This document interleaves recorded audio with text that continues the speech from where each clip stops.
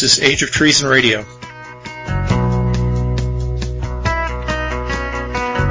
thing I remember was asking Papa why. Oh, there were many things I didn't know. On the White Network. And Daddy always smiled, took me by the hand, saying someday you'll understand. Well, I'm here to tell you now that you never mother son. You better learn it fast, you better learn it young, 'cause someday never comes. With your host, Tan Stoffeln. The time and tears went by.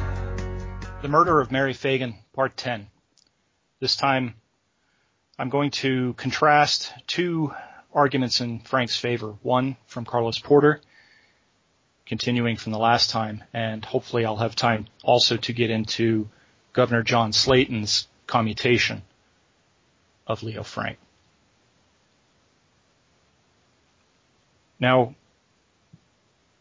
Carlos Porter actually posted some comments on my last installment, and the good news is that he came and responded to my criticism. The bad news is that there wasn't really anything new to me in it. It seemed like just a repetition of what he had already stated. In fact, he copied and pasted a lot of what I had already cited and what I was talking about. But at least that confirms that what I read was what I thought I read, and by reiterating it, Carlos Porter has confirmed that. It's connected to the governor and his commutation. That's an important document as part of the case, but Porter himself points at that document as an authority, as the source of his opinion, or at least the main source. He says the commutation file is the best in most ways. And read the files, okay? There are 29 of them, are two of the hints that he gives, that this is where his opinion was formed, can be found in that commutation file. And he did go to the trouble of transcribing it, which made it much easier for me to read. So the issue, again, I listened to the thing the last time, what I had to say, and it was a little bit disjointed and a little bit off the cuff rather than from notes. So, and this time it's probably going to be similar. I have notes, but there's a lot to say. And let me start out by saying that, first of all, as I've made clear all along in the very first installment, I'm relatively new to the Mary Phagan murder and the trial of Leo Frank. My work and investigation on it began back in December, and this is part 10 of my continuing education of myself, and hopefully listeners as well that maybe weren't as familiar with the case like I wasn't before. And so basically I'm not an authority on this case, but I've learned quite a bit in the investigations that I've done so far, and there's 10 episodes to listen to if you're curious about what I've learned. Carlos Porter, in contrast, seems to understand the details of the case very, very well. And that's one of the reasons why I was frustrated and bristled at him saying that none of the other evidence really matters. It's really all just about Conley. I saw that and described it the last time as a technique of focusing on a single issue, when the case is really much more than that. It's much more than just Jim Conley's testimony. He is at the center. I don't deny that. I think everybody understands that his testimony was key. But if he didn't exist, if he hadn't been in the factory that day, and Frank had committed the murder without his help and didn't have Conley to help dispose of the body, then the case would have been brought in a different way. And whether Leo Frank was convicted or not might have been different, might have turned out differently. One thing, though, that I can say about myself is I am familiar with argument, and I am familiar with logic, and I'm familiar with emotional arguments as well, like the kind that Carlos Porter uses. So I do feel very confident to critique his argument. And basically what I said the last time and what I'll reiterate this time is I'm not convinced by his argument. And that's basically it. I don't buy it. And I've tried to explain already why I don't, but I'll get into some more specifics here because he reiterated, and I'll take some of the examples that he gave. And, one of the points that he makes is that people run away from this point that he's hammering on, the bit about the notes that Conley wrote. And I don't know, I'm not running away from the notes at all. I'm focused directly on the notes, and I will focus on them this time. So that's not the issue with me. Porter writes, just to refer back to something I cited the last time, the evidence provided by Conley, particularly the death notes, proves, in my view, that Frank's guilt is not only, and this is where he starts italicizing, out of the question, but absolutely impossible. Now, proves is too strong a word to use there. And out of the question and absolutely impossible also really too strong.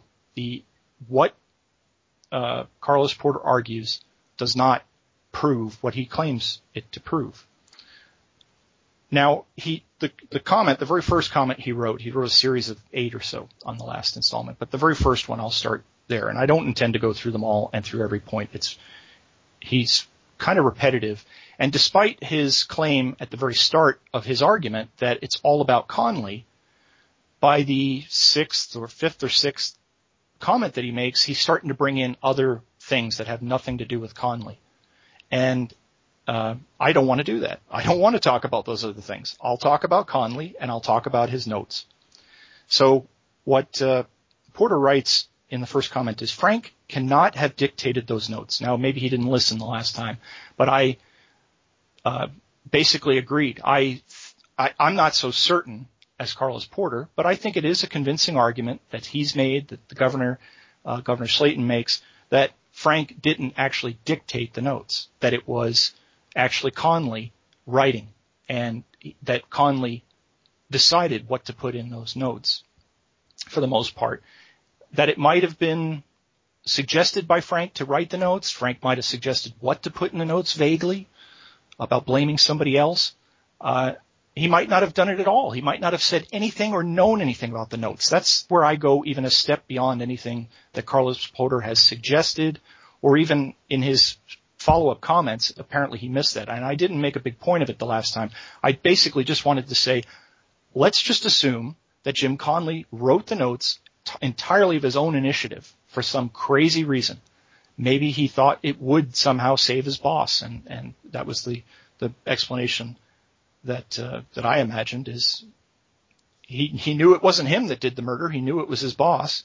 And so he thought, well, what have I got to lose? I might be able to save my boss by trying to blame somebody else. And that was why he blamed a tall Negro rather than a short Negro like himself.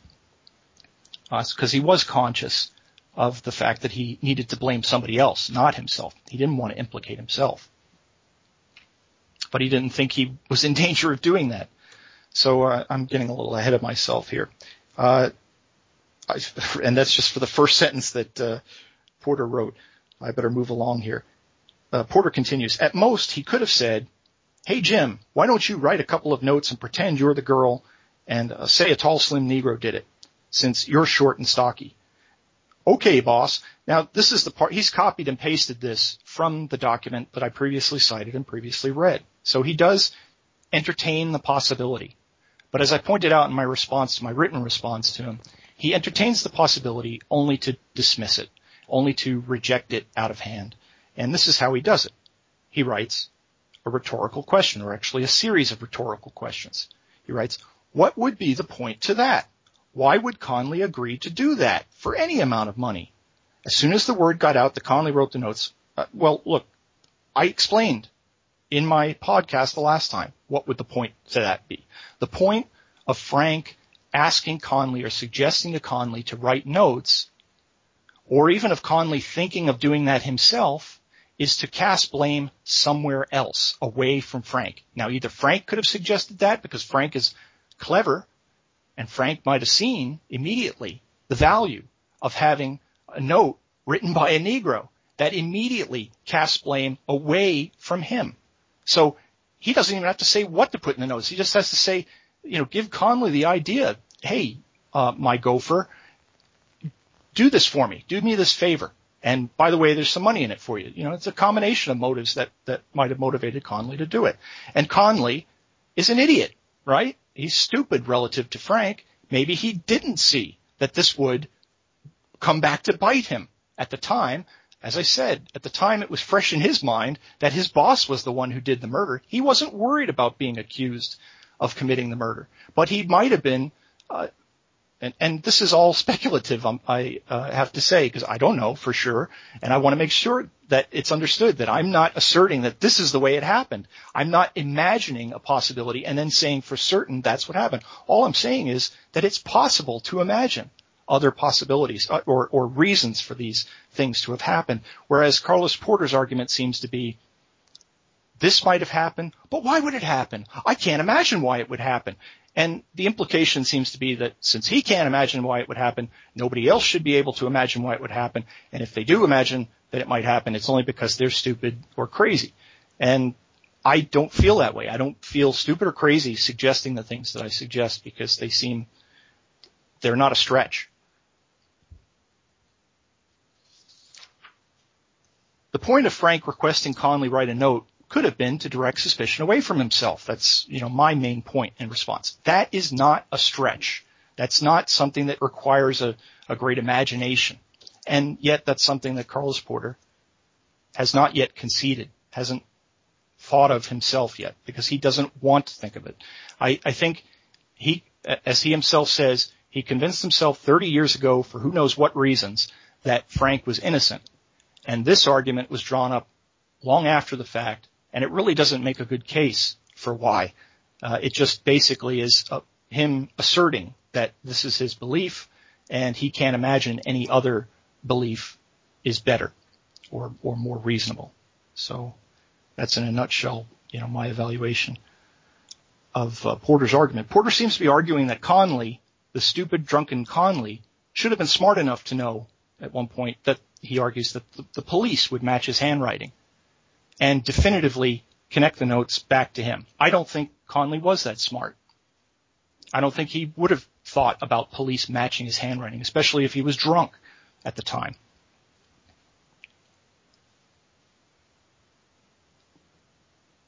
He was aware enough in writing the notes, and I don't deny that Conley was the one who wrote the notes, but he was aware enough that he needed to deflect attention away from himself, and that's why he specifically wrote the long, tall Negro, being pretty much redundant in the characteristics that would distinguish from himself, except for the Negro part, which was in common. And the reason for the Negro part, that might have been at the suggestion of Frank, but it's easy to blame a Negro. Frank would have known that, and even Conley would have known that. He was aware enough of the suspicion redounding back to him that he denied being able to write at first, when he was first arrested. And it didn't come out until further question. That's one of the things that was revealed gradually. It didn't change the nature of his story. It just revealed more of it as it went on, and it made more sense. He was aware enough to try and cast suspicion on somebody who wouldn't be mistaken for himself. When he wrote the notes, what was freshest in his mind was that he didn't do it, so he didn't think, again speculating, that it would come back to him. If anything, it would come back to Frank. So he might have actually written the notes to save himself. Let's assume maybe he did do it, and maybe he wrote the notes to save himself. But if you imagine that his boss is the murderer and maybe hinted that he should write the notes or told him to write the notes, that makes it even easier to imagine that he would write the notes. Because a lot of the reasons that Porter gives as to why it's so stupid for Conley to have written the notes or for Frank to have dictated them are things that would have been stupid if Conley had committed the murder and decided to write the notes. In that case, and this is part of the problem with Porter's argument, another flaw I see in it, is at times he seems to assume that Frank is an idiot and Conley is brilliant, rather than the opposite reality. And this is an example of it. You know, in the case of where it supposedly was Frank who committed the murder, then Conley would have to be an idiot to have written that note. He should have known, anybody would know, that it would come back, that he would be found out, that the author of the notes would be discovered. I don't think that at all. That's not a reasonable conclusion at all for a dumb Negro to know. Now, here he reiterates, people who believe Frank was guilty do not like to discuss the notes in any detail because logically they prove that Frank was innocent. There it is in a nutshell what his conclusion was. He keeps just restating that same basic point. So I don't think it's unfair when I characterize Porter's argument, when I say it boils down to the simple non sequitur that Conley wrote the notes, he lied about Frank being the one who told him what to write, therefore Frank is innocent. That's the leap of logic that I talked about the last time, and that hasn't changed. It's really just Carlos Porter has now reiterated it again.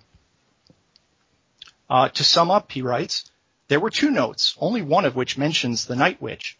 Even if night witch means night watch instead of night witch, a common element of African folklore, a clear distinction is still made between the night witch and the long, tall Negro black. There are clearly two different entities or people.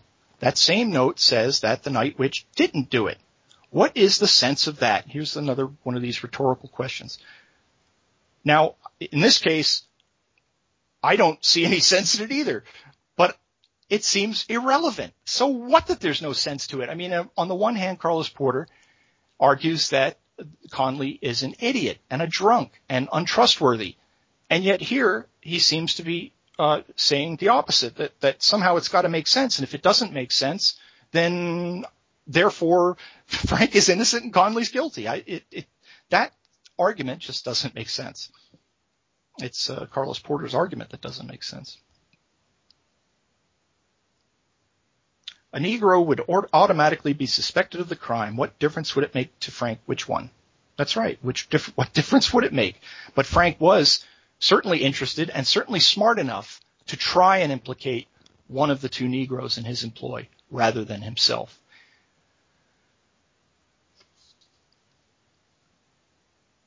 How would the notes implicate Newt Lee, the night watchman, if they were in Conley's handwriting? Well, there's the logical disconnect again. Now, Porter is pretending he's stupid, that he can't imagine that Conley was too stupid to realize that his handwriting would be tracked back to him.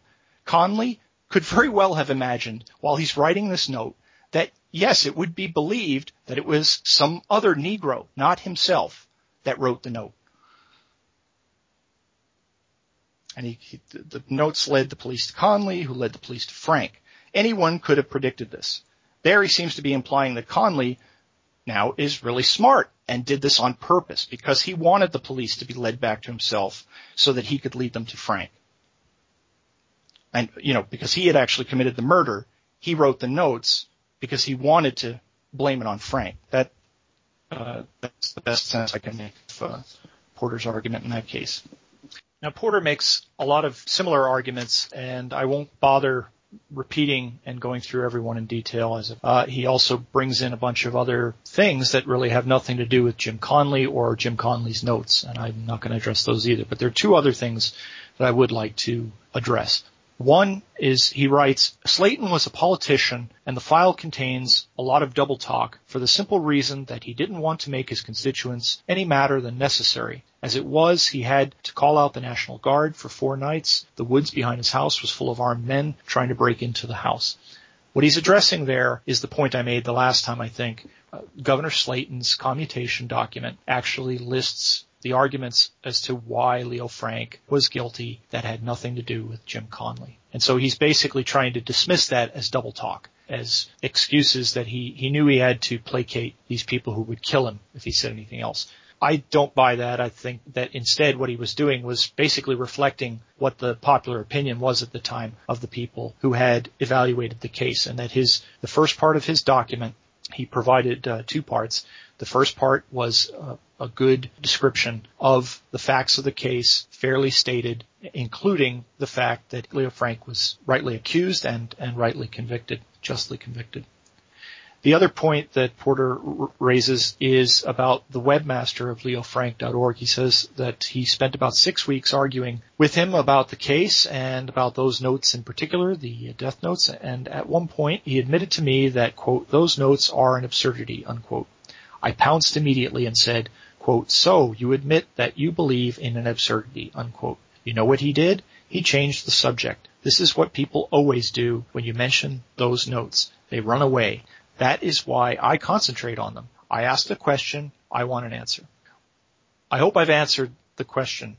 The problem is that Carlos Porter asks a series of questions. He asks questions and over and over again, and it seems as if he doesn't want to hear answers to the questions. They are rhetorical questions. He doesn't expect an answer. He doesn't want an answer. Doesn't want to hear the answer.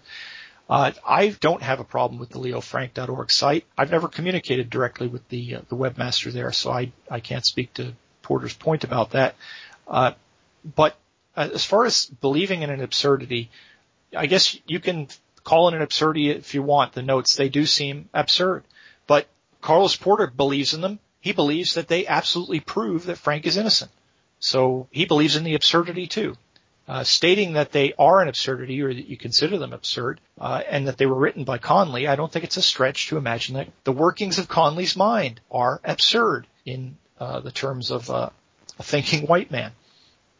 I think that, to sum up Porter's argument, I think it's bluster, basically. It's repetition, and it's based on trusting his authoritative opinion that he doesn't think that Frank was guilty. It's based on raising a bunch of possibilities. First he narrows the case down to just being about Jim Conley, and then he, raises all of these questions, all these possibilities that he then implies he can't answer and that nobody else has ever answered either. When, in fact, some of the things he mentions are kind of silly, they're irrelevant, or they don't matter, or they have reasonable answers to the questions. He comes at it as if his premise all along is Frank is innocent and, I can't imagine any other possibility.